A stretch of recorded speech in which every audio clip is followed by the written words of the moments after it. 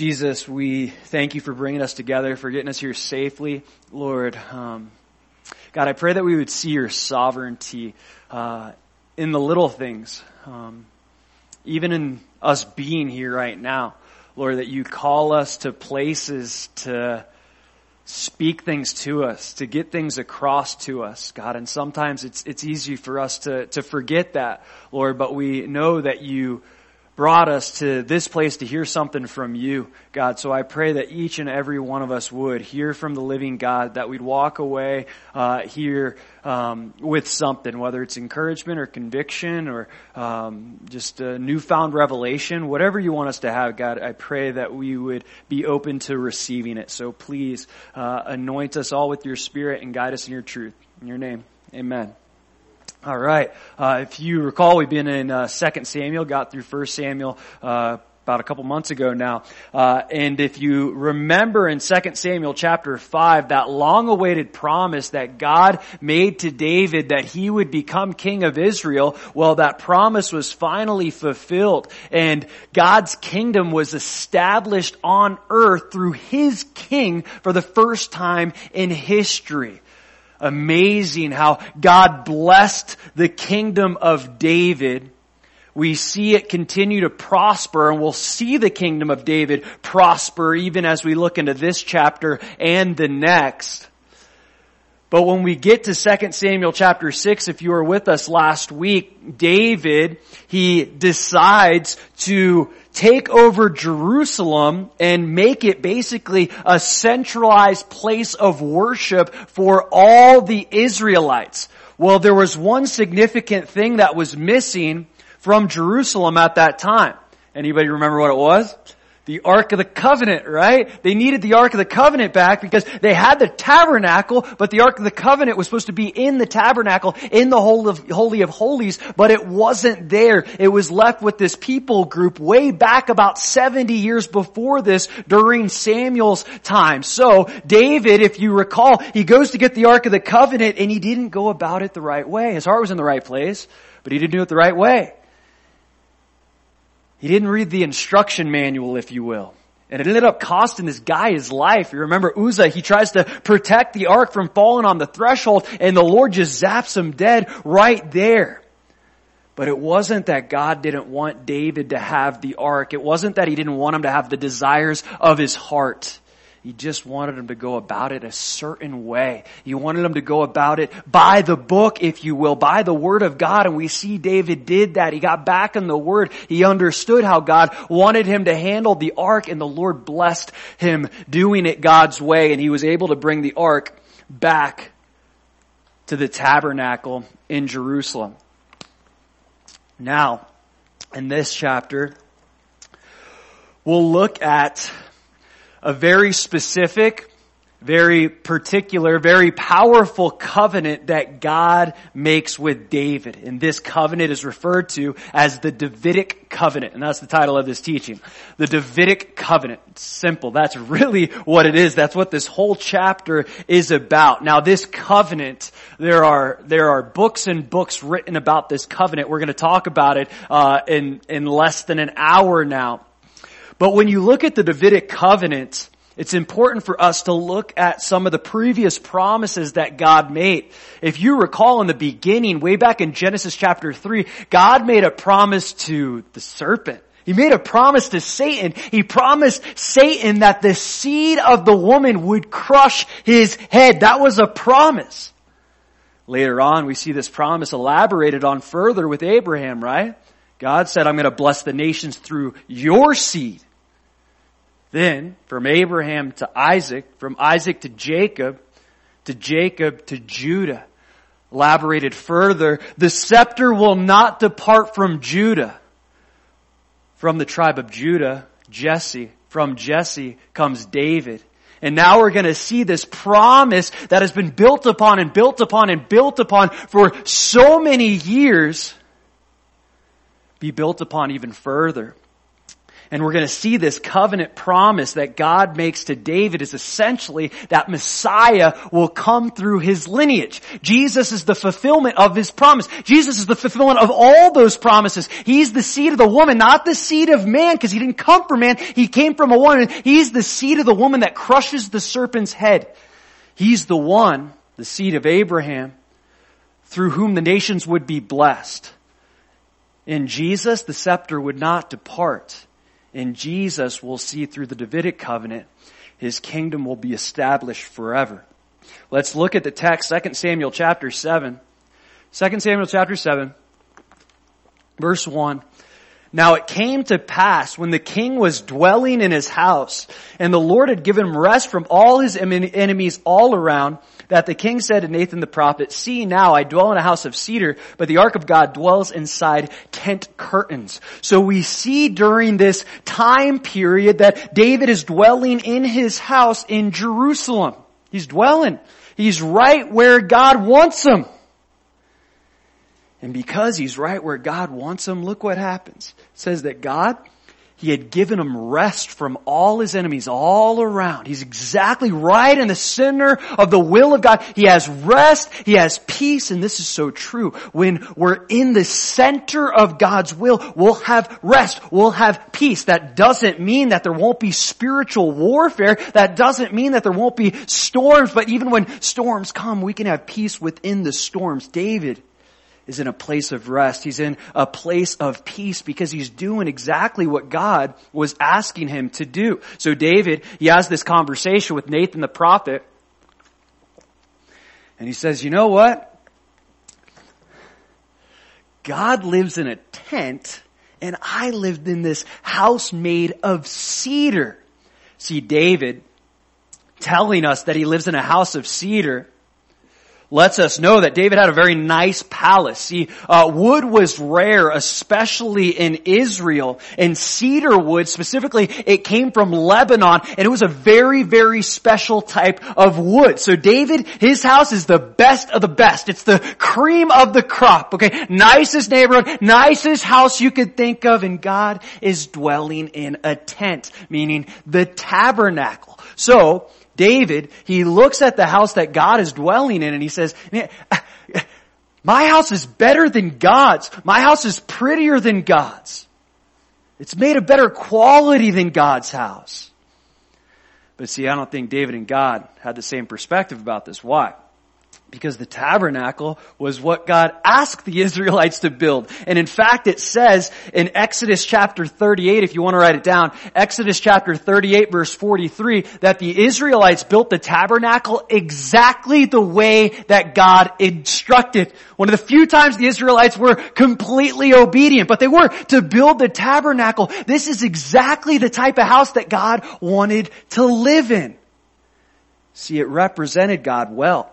The tabernacle moved from place to place. It wasn't bound to a place. God, he moved from place to place. And if you remember, he guided the Israelites through the wilderness with the pillar of fire by day and the cloud by night. And the pillar of fire or the cloud would depart from the tabernacle. It would move forward. Then the Levites would pack up the tabernacle. They would follow the Lord. So the tabernacle, it represents God on so many different levels.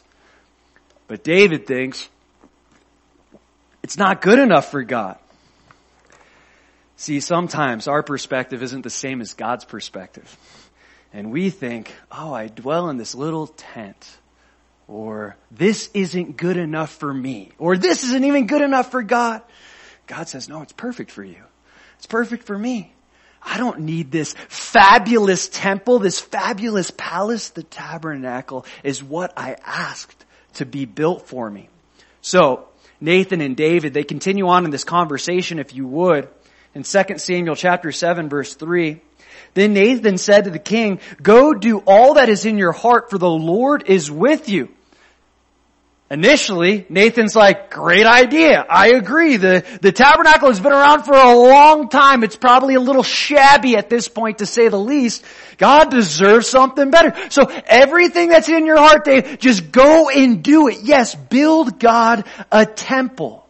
But we're going to see this is not what God wanted, and God's not going to allow David to build the temple. Nathan, being a prophet, a spiritual man, he told David, do that all that's in your heart. But this thing that was in David's heart, it wasn't from the Lord. Don't do all that's in your heart. Don't do all that's in your heart if it's not from the Lord. You might say, wait, I thought God will give us the desires of our heart. When we delight ourselves in Him, He'll give us the desires of our heart.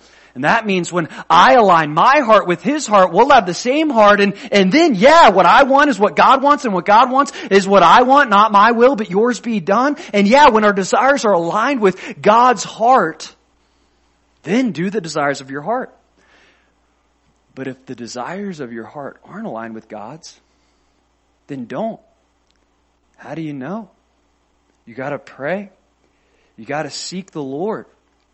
It's easy for us to want to do great things for God, but they're not great things for God if they're not of God. And I've seen this so many different times. I'll get people, and they'll have this emotional desire in their heart to do something good for God. This vision, apparently, maybe that they had, maybe that they didn't. But it was just emotion, and it wasn't really vision or direction from the Lord. It was the desire of their heart and not the desire of the Lord's heart. And they'll continue on this path. They'll try to build up this vision that they believe is from the Lord. But they didn't take the time to run it by God, to see if it was actually from Him. And you know what happens? Those visions typically crumble because they're not from the Lord. See, we can desire to do great things from God, but if God doesn't desire us to do those things, then they're not great things for God. David has this great desire, but it's not the Lord's desire. Look what happens. It's 2 Samuel chapter 7, verse 4. But it happened that night that the word of the Lord came to Nathan, saying, "Go and tell my servant David, thus says the Lord, would you build a house for me to dwell in? For I have not dwelt in a house since the time that I brought the children of Israel up from Egypt, even to this day, but I've moved about in a tent and in a tabernacle." God says, I don't dwell in houses. I don't dwell in temples. If you were with us on Sunday several weeks ago, we were in Acts chapter 7, and we see Stephen, he says a very similar thing. They accused him of committing blasphemy against the temple, and he makes the same point that God is making here. In Acts chapter 7, if you would with me, I could read it for you. Verse 48, it says, "However, the Most High does not dwell in temples made with hands, as the prophet says. Heaven is my throne and earth is my footstool. What house will you build for me, says the Lord? Or what is the place of my rest? Has my hand not made all these things?" God wasn't asking for a temple. He doesn't dwell in temples. Other gods during that time dwelt in temples, okay? I don't know of any other gods that dwelt in tabernacles. They could have. I just don't know about it. Other gods dwelled in temples. And they were false gods. They were idols. They offered nothing. God's not like other gods. He doesn't need a temple. But not only does this reveal to us that God is omnipresent or all present. He's not bound to a specific place. This also reveals a character quality of God. Think about it. God had the Israelites build a tabernacle or a tent, if you will, while they were in the wilderness going from place to place. And where were the Israelites dwelling in? They were dwelling in tents as well. God says, if my people are going to dwell in a tent, I'm going to dwell in a tent. If my people are going to travel through the wilderness, I'm going to travel through the wilderness with them. See, God, He wants to identify with His people. Though He's far greater than us, He comes down and He meets us where we're at. If you're going through this thing, I want to go through this thing with you. It's a picture of Jesus.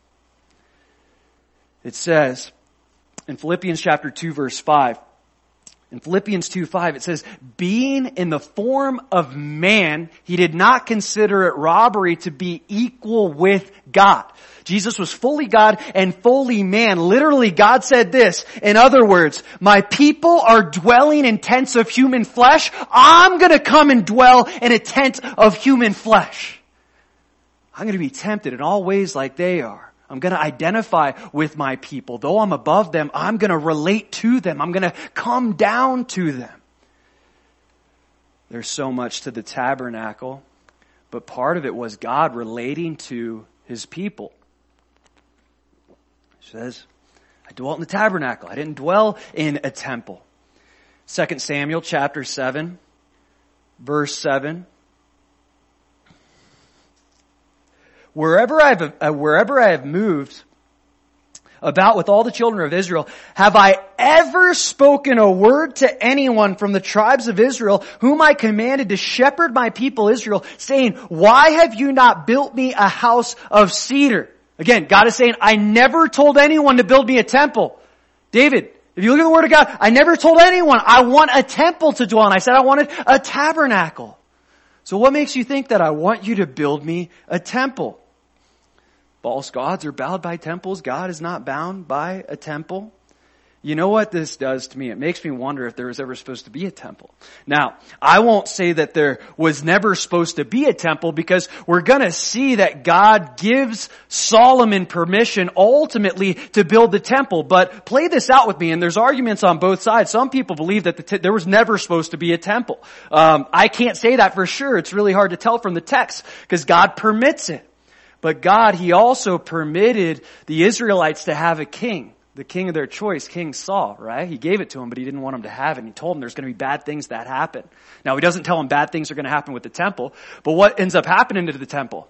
Gets destroyed by the Babylonians. They resurrect it, they build it again, right?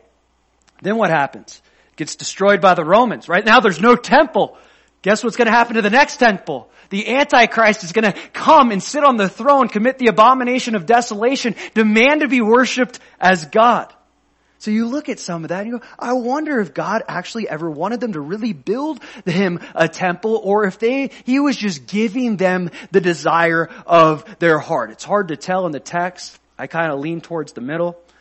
What I don't know, I can't say, but it makes me curious. I never told you to build me a temple, he says. 2 Samuel chapter 7.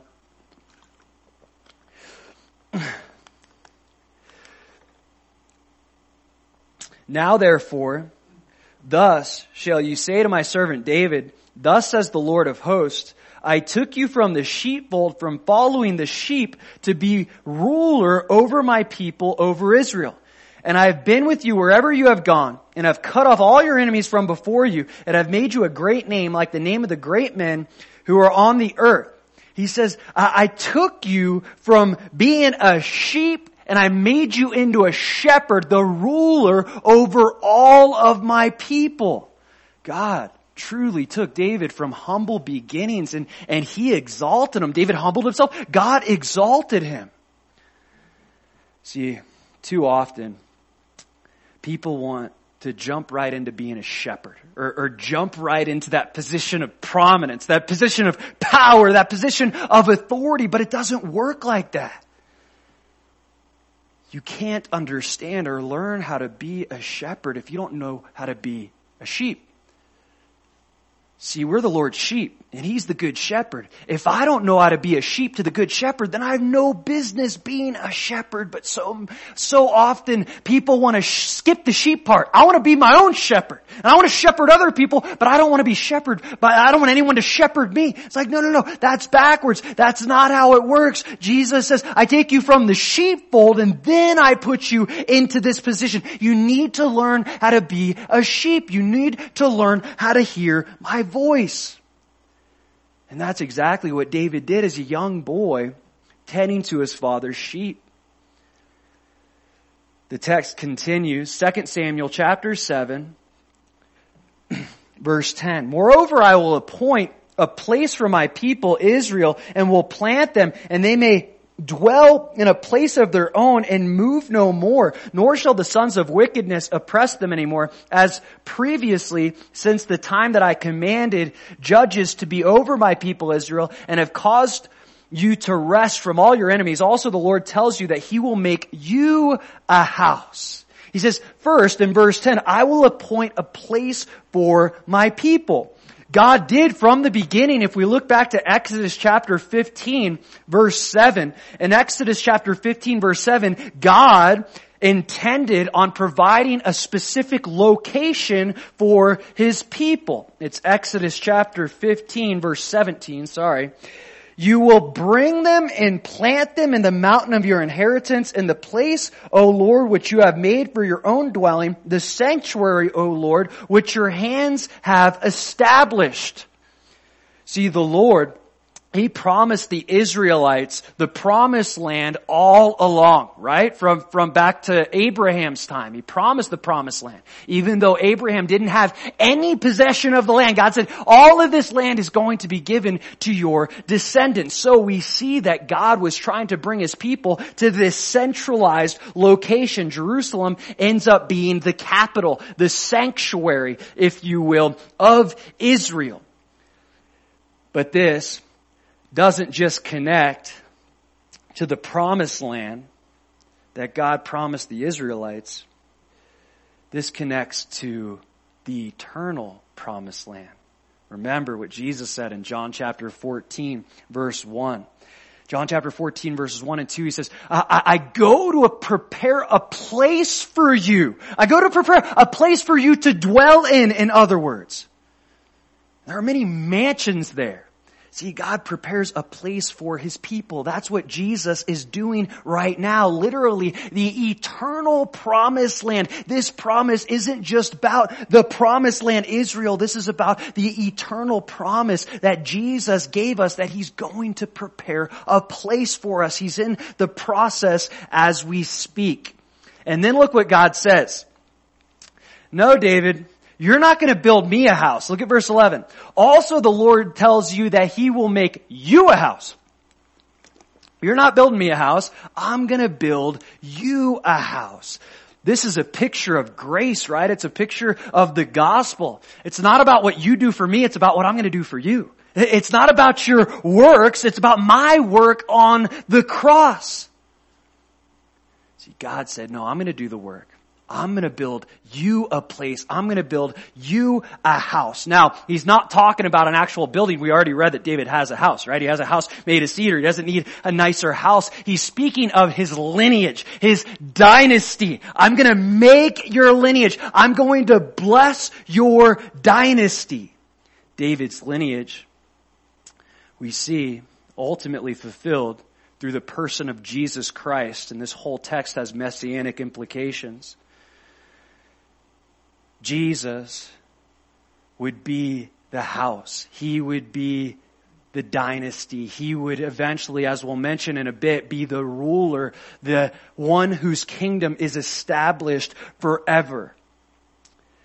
God says, in other words, I'm going to build you a more glorious house than you'll ever build me. There's no way you can build me the type of glorious house that I'm going to build you. And this is fulfilled if you look in John chapter 1, through the person of Jesus Christ. It says, the Word became flesh, verse 14, and dwelt among us, and we beheld His glory. We beheld His glory. Again, God, He became flesh. He put on human skin, a human tent, if you will.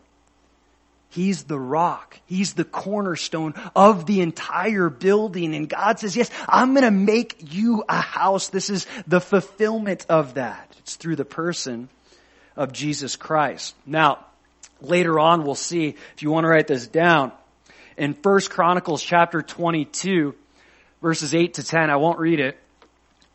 1 Chronicles chapter 22, verse 8 to 10, we see some clarity as to why God wouldn't help David or allow David to build a house, right? Why was it? He had too much blood on his hands, right? He killed way too many people, tens of thousands of people, and we'll see even more in chapter 8. He slaughters a bunch of people groups. So he said, you have too much blood on your hands. I'm not going to allow you to build the temple. The text continues, 2 Samuel chapter 7, verse 12. When your days are fulfilled and you rest with your fathers, I will set up your seed after you. He will come from your body and I will establish his kingdom. He says when your days are fulfilled, or in other words, when you die, okay? That's point number one. Death cannot annul God's covenant. Death cannot annul God's covenant. He says, David, even when you die, this promise will still be fulfilled. Just because you die doesn't mean that the promise is no longer in effect, because this promise isn't just for you. This promise is for your lineage to bless all the nations of the earth. Again, the fulfillment of this promise is fulfilled through the gospel of Jesus Christ. And same holds true for that covenant, that death does not annul it. Jesus says in John chapter 11,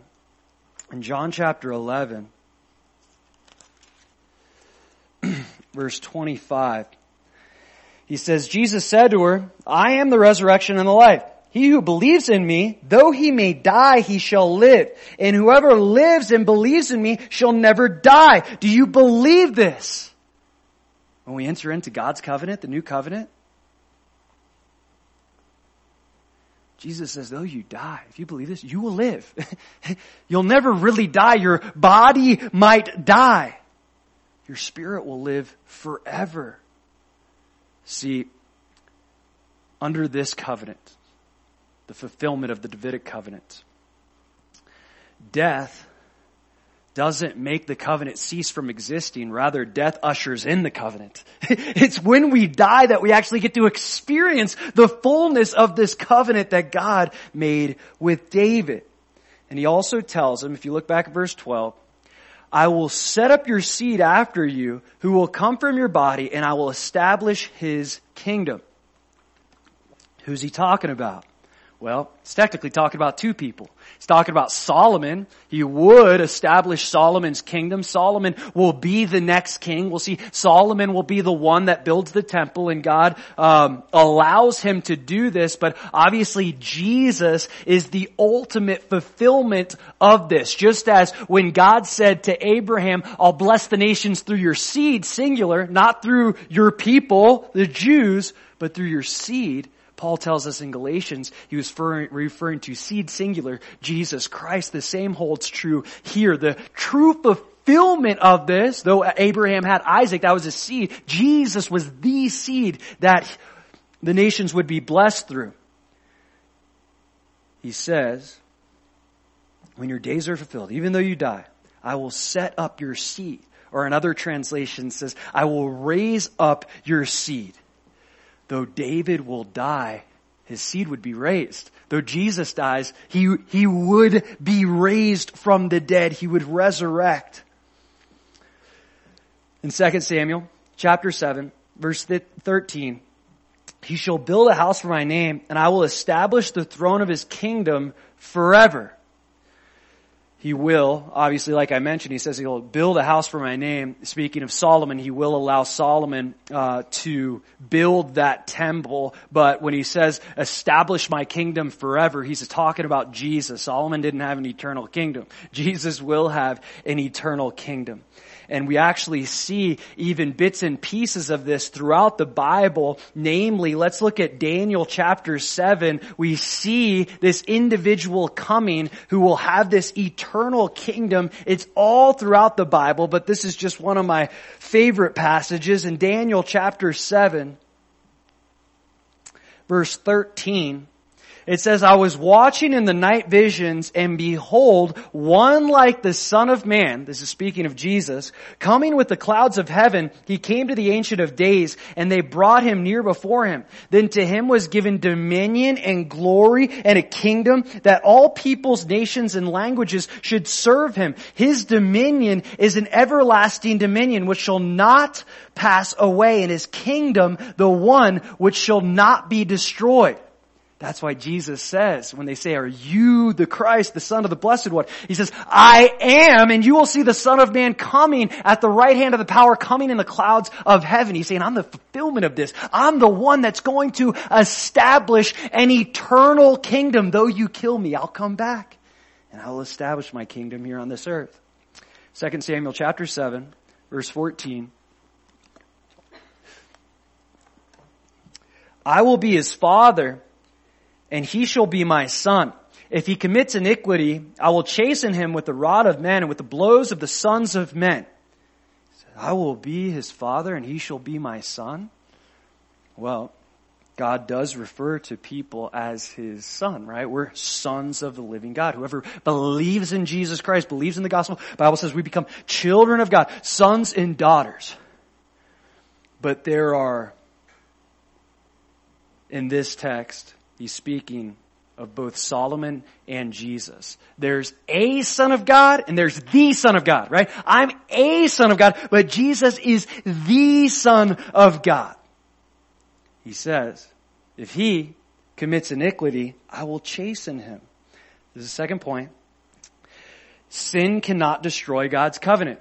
Sin cannot destroy God's covenant. Look at what he said. He didn't say, if he commits iniquity, the deal's off. He didn't say that. He says that sometimes in other passages. You have conditional covenants that God made, like how he made through the law. If you do righteously, if you walk in my law, if you keep my commandments, then you'll be blessed. That was a conditional covenant of God. And then there are unconditional covenants of God, like the covenant he made with Abraham, like the covenant he made with David. In other words, you can't mess up this promise. You cannot mess up this promise.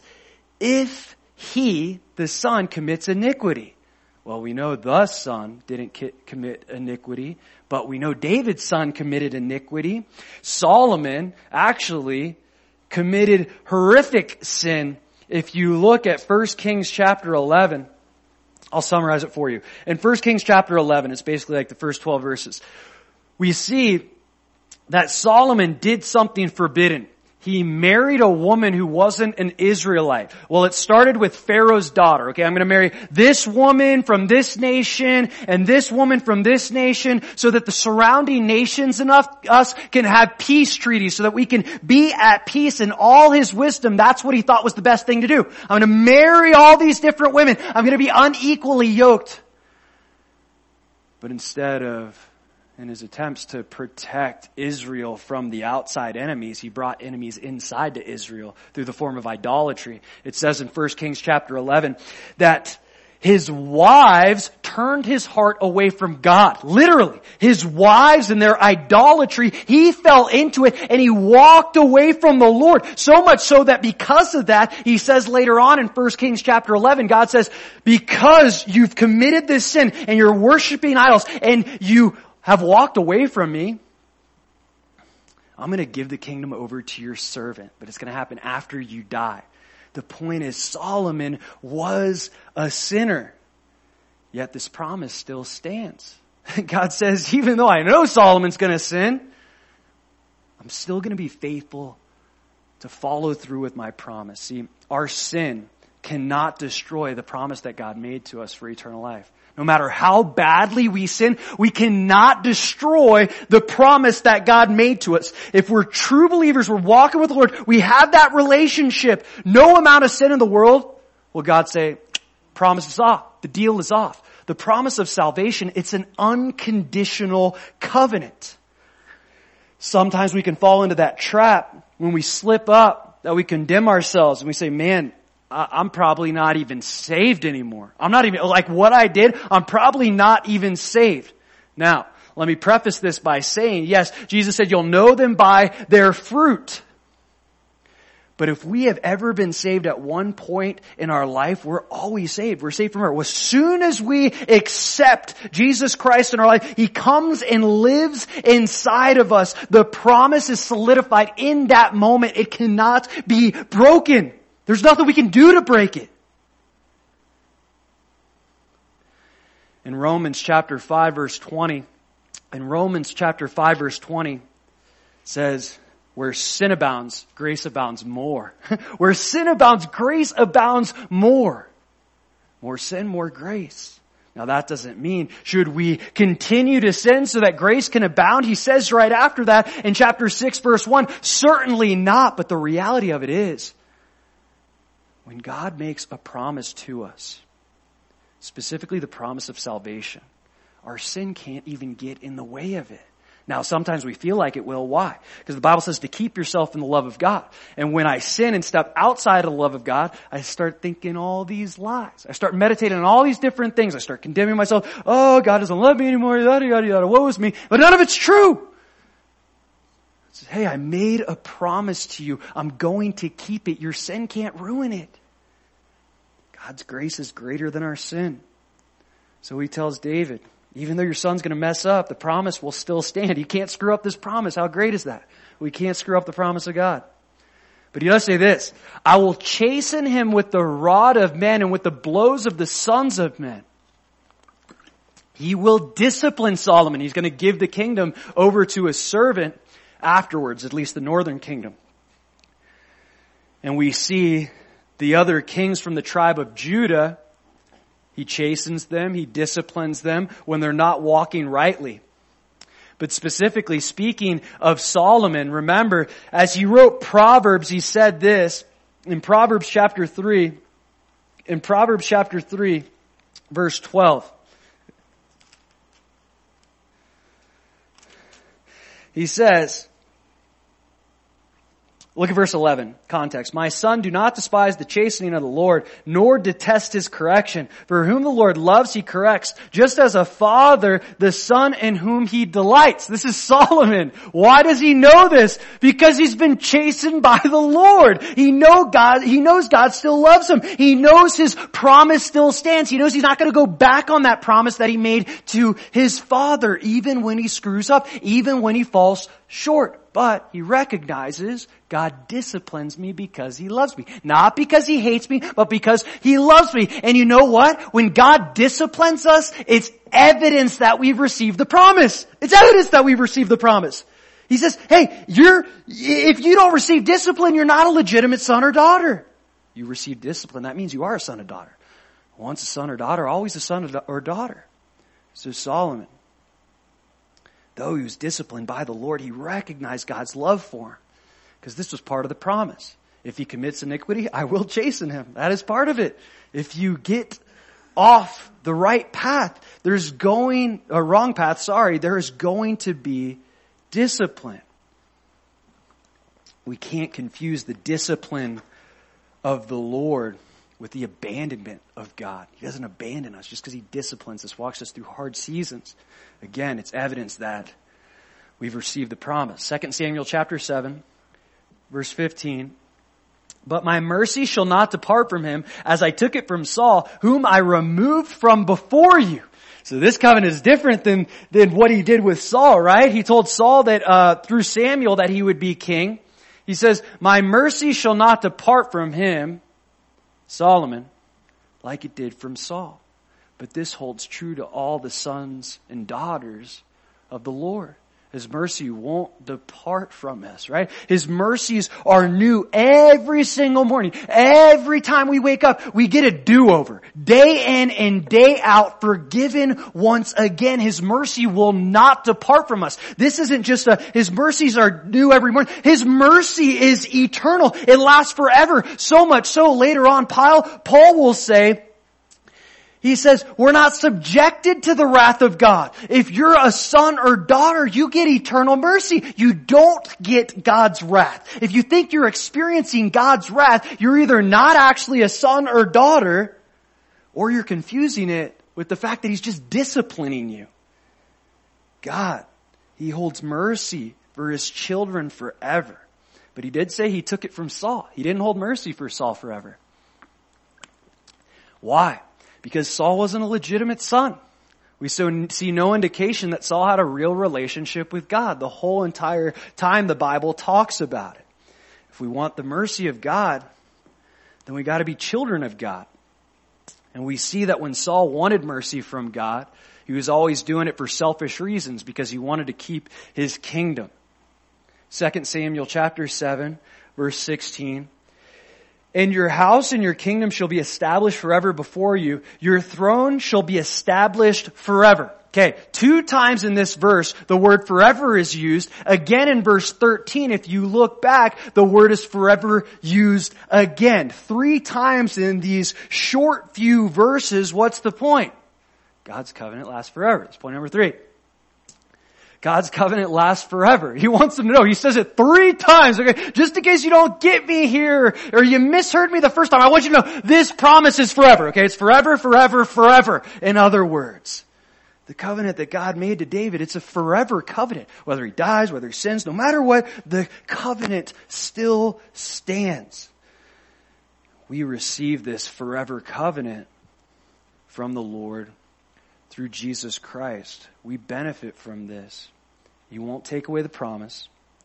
He didn't make it with his fingers crossed and say, maybe not for you. I promise if you're not for you. No, God so loves the world. He gave his only son. Anyone who believes in him, everyone who ever believes in him can be saved. And those that accept that salvation, it can't be taken away. There's no way to cancel it. It lasts forever. It's not like you get saved, then one day God says, I'm tired of you. Or say this, you get to heaven one day, right? You've been spending like half of eternity with God. And God says, you know what? I'm kind of sick of you being around. You're out. You're out. I'm going to kick you out of the kingdom. No, the covenant lasts forever, for eternity. That's why he says it 3 times. 2 Samuel chapter 7, verse 17. According to all these words and according to all this vision, so Nathan spoke to David. Remember at first Nathan said, okay, Dave, do it. Go ahead and build the temple. And now he has to go back and say, probably maybe with his head down, I don't know. I'm just imagining that. No, bro, that's not how it's actually going to go down. I got some good news and some bad news, right? The good news is the Messiah is going to come from your line. Isn't that great? Bad news is you can't build a temple. Anyways, this might have been a hard discussion. Maybe not. Regardless, Nathan is a prophet, so he speaks the word of God even when it's difficult. It goes on to say, 2 Samuel chapter 7, verse 18, Then King David went in and sat before the Lord, and he said, Who am I, O Lord God? And what is my house that you have brought me this far? What does David do as soon as he hears that he received this amazing promise, this amazing covenant? It says he went and sat before the Lord. He went and sat before God. He went to spend time with the Lord, sitting at the Lord's feet in awe and admiration, with gratefulness, thankfulness in our hearts. It's so essential. It's so important. It reminds me of the story of Mary and Martha in Luke chapter 10. In Luke chapter 10, if you remember the story, I'll read it for you. It's a short one. Luke chapter 10, verse 38. It says, Now it happened as they went that he entered a certain village, and a certain woman named Martha welcomed him into her house, and she had a sister called Mary, who also sat at Jesus' feet and heard his word. But Martha was distracted with much serving, and she approached him and said, Lord, do you not care that my sister has left me to serve alone? Therefore tell her to help me. And Jesus answered and said to her, Martha, Martha, you are worried and troubled about many things, but one thing is needed. And Mary has chosen that good part which will not be taken away from her. Martha was serving Jesus. Mary's sitting at the feet of Jesus. Jesus says she's doing what she's supposed to be, and you're not doing what you're supposed to be. Why? Because you're distracted. And I want you to worship me. I want you to spend time with me. I want you to sit at my feet. The number one goal is for us to have a good relationship. I don't care what you do for me if there's no relationship there. Everything you do for me has to be rooted in that relationship. And the motivation comes from sitting at my feet. Paul says the love of Christ compels me. Where do we find that love? By spending time with Jesus. Have you been sitting at his feet lately with no distractions? Martha was distracted. Mary wasn't. She was focused. No distractions. Alone with the Lord. No kids. No TV. No cell phone. No nothing. Just time with Jesus. If you're not doing that, you have to make time to do that. It's essential to our faith. Jesus says one thing is needed. One thing. That's it. I don't care what you do. If you don't sit by my feet and hear my voice, you're not doing the one thing I'm asking you to do. If that's not taking place, we're going to be disgruntled. We're going to be out of sorts. There's not going to be love. There's not going to be joy. There's not going to be peace. There's not going to be any of that. No fruit of the Spirit if we're not sitting at the feet of Jesus. We have to make time for it. So David, he comes. He sits at the feet of the Lord. Look what he says. I love this. Who am I, O Lord God? And what is my house that you have brought me this far? David is so humbled by this. He understands, at least in part, the implications of this covenant. God, who am I? He still looks at himself as the little shepherd boy. Like, I'm just the guy, like, I'm just the little shepherd. That's how he sees himself. He doesn't really realize how great he actually is. He has a sober mindset, a humble mindset. Who am I? God, I'm a nobody. I'm a nobody, and you're telling me that the Messiah is going to come through my lineage. Imagine that. It won't happen now because it already happened. But imagine if God came to you and he said, hey, guess what? Jesus Christ is going to come through your lineage. Your great-great-great-great-great-grandson is going to be Jesus Christ. What? Are you serious? That's what's happening here. And David's going, what do you mean? There's going to be a perfect man, the Messiah that comes through my lineage? How is that even possible? See, God had blessed David already more than he could imagine. He gave him the kingdom, gave him a palace, gave him victory time and time again, gave him family, gave him so much. And then he gives him more. He gives him more. God wants to do that with each and every one of us. It says in Ephesians chapter 3, verse 20, in Ephesians 3:20, it says, now to him who is able to do exceedingly abundantly above all that we ask or think. Not only is he able, he's willing. He wants to continue to give us more and more and more. And it's not always what we think it's going to be, but it's always more than enough. So David, he receives this blessing with gratitude, with humility. The text continues in verse 19. And yet, this was a small thing in your sight. Like, this is small to you. Like, this is nothing. You making this promise is like not a big deal to you, but for me, this is a big deal. What's a big deal to us is not a big deal to God.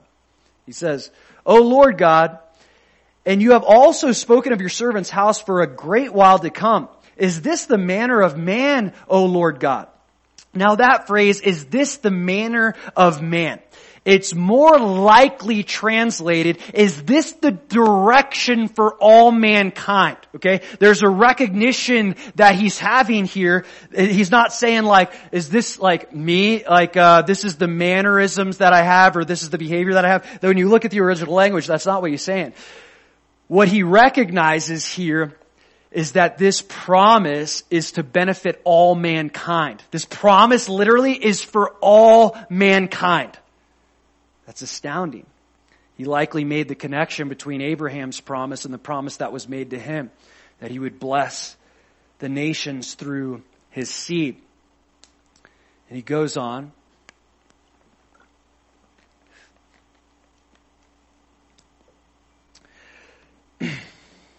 Verse 20.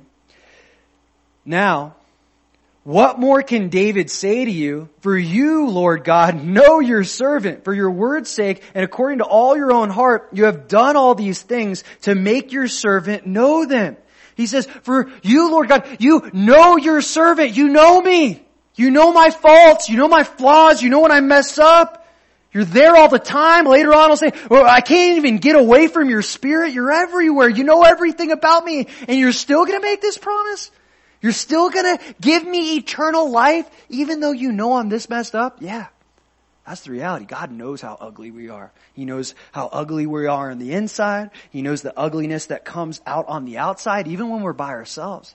He knows us better than we know ourselves. And even despite the fact that he knows the ugliest things about us, he says, yep, eternal covenant with you. This promise is for you. It's eternal.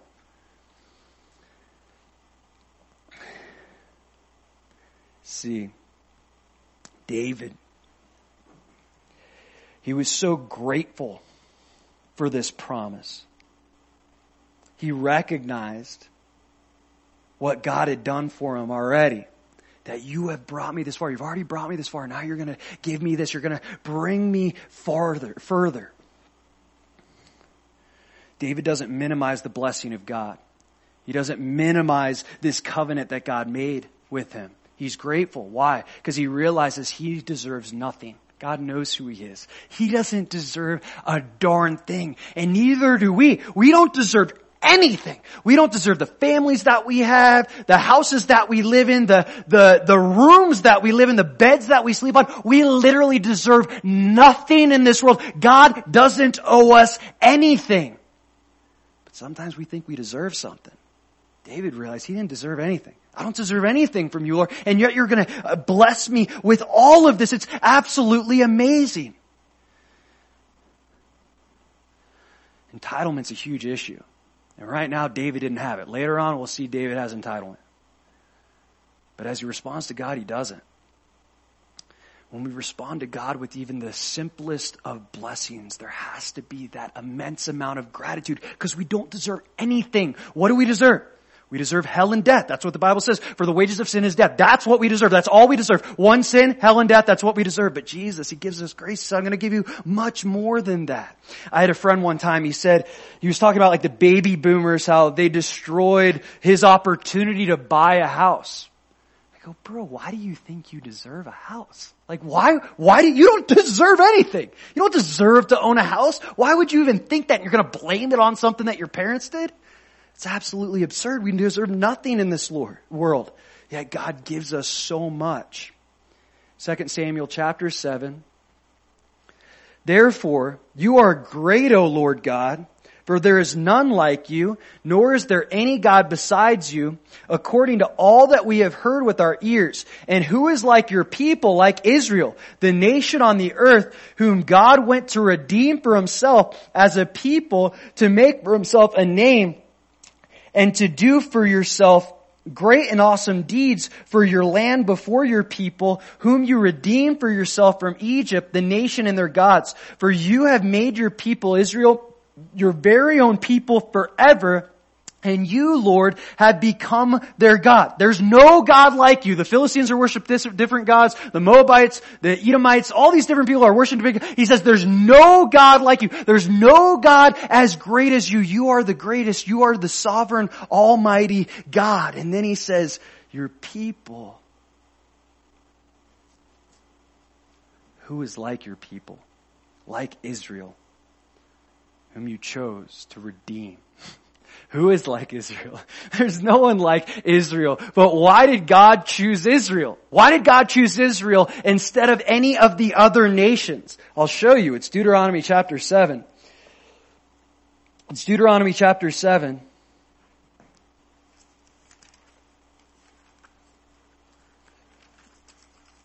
Verse 7.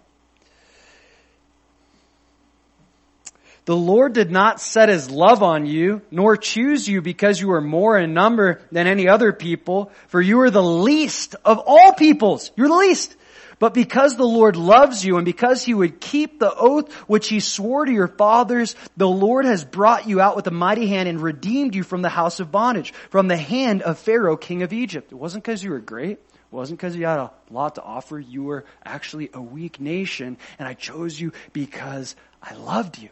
That's why he made that covenant with Israel. And that's why he makes a covenant with us. Not because we bring anything to the table. Not because we're some special human being. But because he loves us. And he chose Israel specifically also for them to be a nation that represented his name. That represented his character. That lived according to his standard. They were literally supposed to be a light to the world. They were supposed to be a light to the Gentiles. To live at a higher moral ground than the rest of the surrounding nations. But David, he also says this In verse 24, your people Israel, your very own people forever.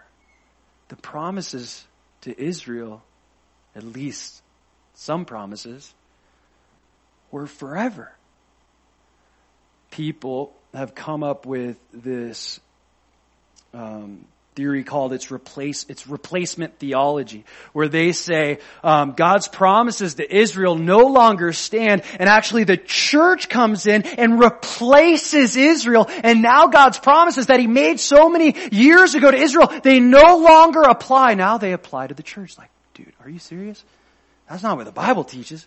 The promises to Israel still stand. God still makes a covenant with Israel. The covenant, this Davidic covenant, it affects them. The new covenant, it affects them as well.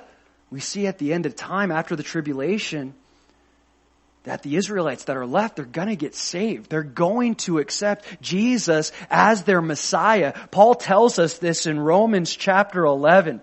In Romans chapter 11, he's asking basically the Romans, hey, did the Word of God fail because now the church gets to enter into the new covenant and the Israelites seem to be rejected? But he says, no, that's not so. That's not the way it is. In Romans chapter 11, really the whole chapter, we'll just read the first verse. He says, I say then, has God cast away His people? Certainly not. Certainly not. I haven't cast away my people. They're my people forever. I chose them as my people. Now the church gets to benefit from the promise that I made with the Israelites, and they get to basically prematurely enter into that covenant because of what Jesus did on the cross. But the Israelites, they still are my chosen people. He says, forever. Verse 25. Almost there. Now, O Lord God, the word which you have spoken concerning your servant and concerning his house, establish it forever and do as you have said. So let your name be magnified forever, saying, the Lord of hosts is the God over Israel, and let the house of your servant David be established before you. For you, O Lord of hosts, God of Israel, have revealed this to your servant, saying, I will build you a house. Therefore your servant has found it in his heart to pray this prayer to you. God made the promise, but David is praying that the promise is fulfilled. That's okay to ask God, hey, the promises that you made to me, fulfill them. I want you to, didn't you say this to me? Not like, God, I'm holding you to, you said this, you better. But no, in all reality, God, you promised this. I believe that you're going to do this. I want to see it happen. I want to see these promises fulfilled. But not only that, David understands the heart behind this promise. Verse 26, he says, so let your name be magnified forever. David isn't just asking God to fulfill this promise for his benefit. He knows this is for God's benefit. For God's name to be magnified. Fourth and final point. God's covenant magnifies His name. God's covenant magnifies His name. I don't think we think of this very often, but this is why God makes promises. He doesn't just make promises to keep them to us. He makes promises so that other people know He's faithful. So that other people know that God is a God that keeps His promise. Yahweh will keep His promise. He kept His promise to this person. Maybe He'll keep His promise to me. Yes, He absolutely will. Why? Because that's who God is. He's a promise keeper. Do you ever have that perspective? Maybe God's made specific promises to you. Maybe it's for a spouse. Maybe it's for a child. Maybe it's for a new job. Maybe it's for a ministry opportunity. I don't know what the promises God has made to you. God's made promises to me. Do you ever think of that? In the sense that God wants to fulfill this promise to me to reach other people so that other people know that He's faithful. I was thinking about this as I was studying this. God promised me that I'd have a son, okay? And I have credit for this, spoken from the pulpit. It's recorded before he was ever born. The Lord promised me I was going to have a son, and I said it. I was that confident about it. And then a couple minutes after, Elizabeth got pregnant, lo and behold, right? And then one day she's at a pastor's wives conference and she's worshiping and she felt the Lord speak to her. She didn't know she was pregnant. She didn't know at this point. The Lord speaks to her, you're pregnant and you're going to have a son. Crazy, right? So finally we go and we find out the gender and guess what? He's a son and now we have Jude. But God didn't make that promise to me just for me. I know He made that promise for me and gave me the faith to trust in the promise so that I could tell other people, hey, God actually told me that I'm going to have a son. So they recognize that God is a God who keeps His promises. He's a God who keeps His promises. I've been able to share that story in Redlands University, a secular school, right? I've been able to share that twice. Our friend Allison, her mom Diane, teaches a class there, a child development class. So we brought Jude there and they ask our story. And we always say, God promised us that we're going to have this boy. And we go into the story. It happens. It wasn't just for us though. Just as this promise to David wasn't just for him. So that your name can be magnified. That people know that you're faithful. And lastly, 2 Samuel chapter 7, verse 28.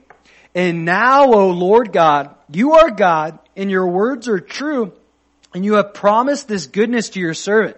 Now therefore, let it please you to bless the house of your servant, that it may continue before you forever. For you, O Lord God, have spoken it, and with your blessing, let the house of your servant be blessed forever. Look what he says back in verse 28. You are God, and your words are true. I know your words are true because you are God. I know your words are true because your name is Yahweh.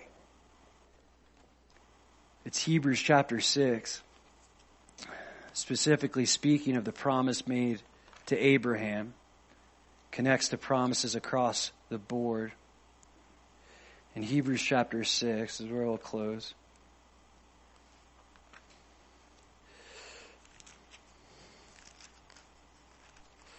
Verse 13. He says, for when God made a promise to Abraham, because He could swear by no one greater, He swore by Himself. Or in other words, He swore by His own name. When God could swear by nothing greater, He swore by His name. Why? Because His name is His character. We can trust God's promises because we can trust His character. That's who He is. He's a promise. If He says He's going to do it, He's absolutely going to do it. David knows that He's going to do it. You are true. Your promises are true. I know this is going to happen. He didn't question it. He trusted it. We have a great privilege of benefiting from the promise that God made to David, the Davidic Covenant, whom, as we mentioned, Jesus Christ would ultimately fulfill, and His kingdom He'll establish forever.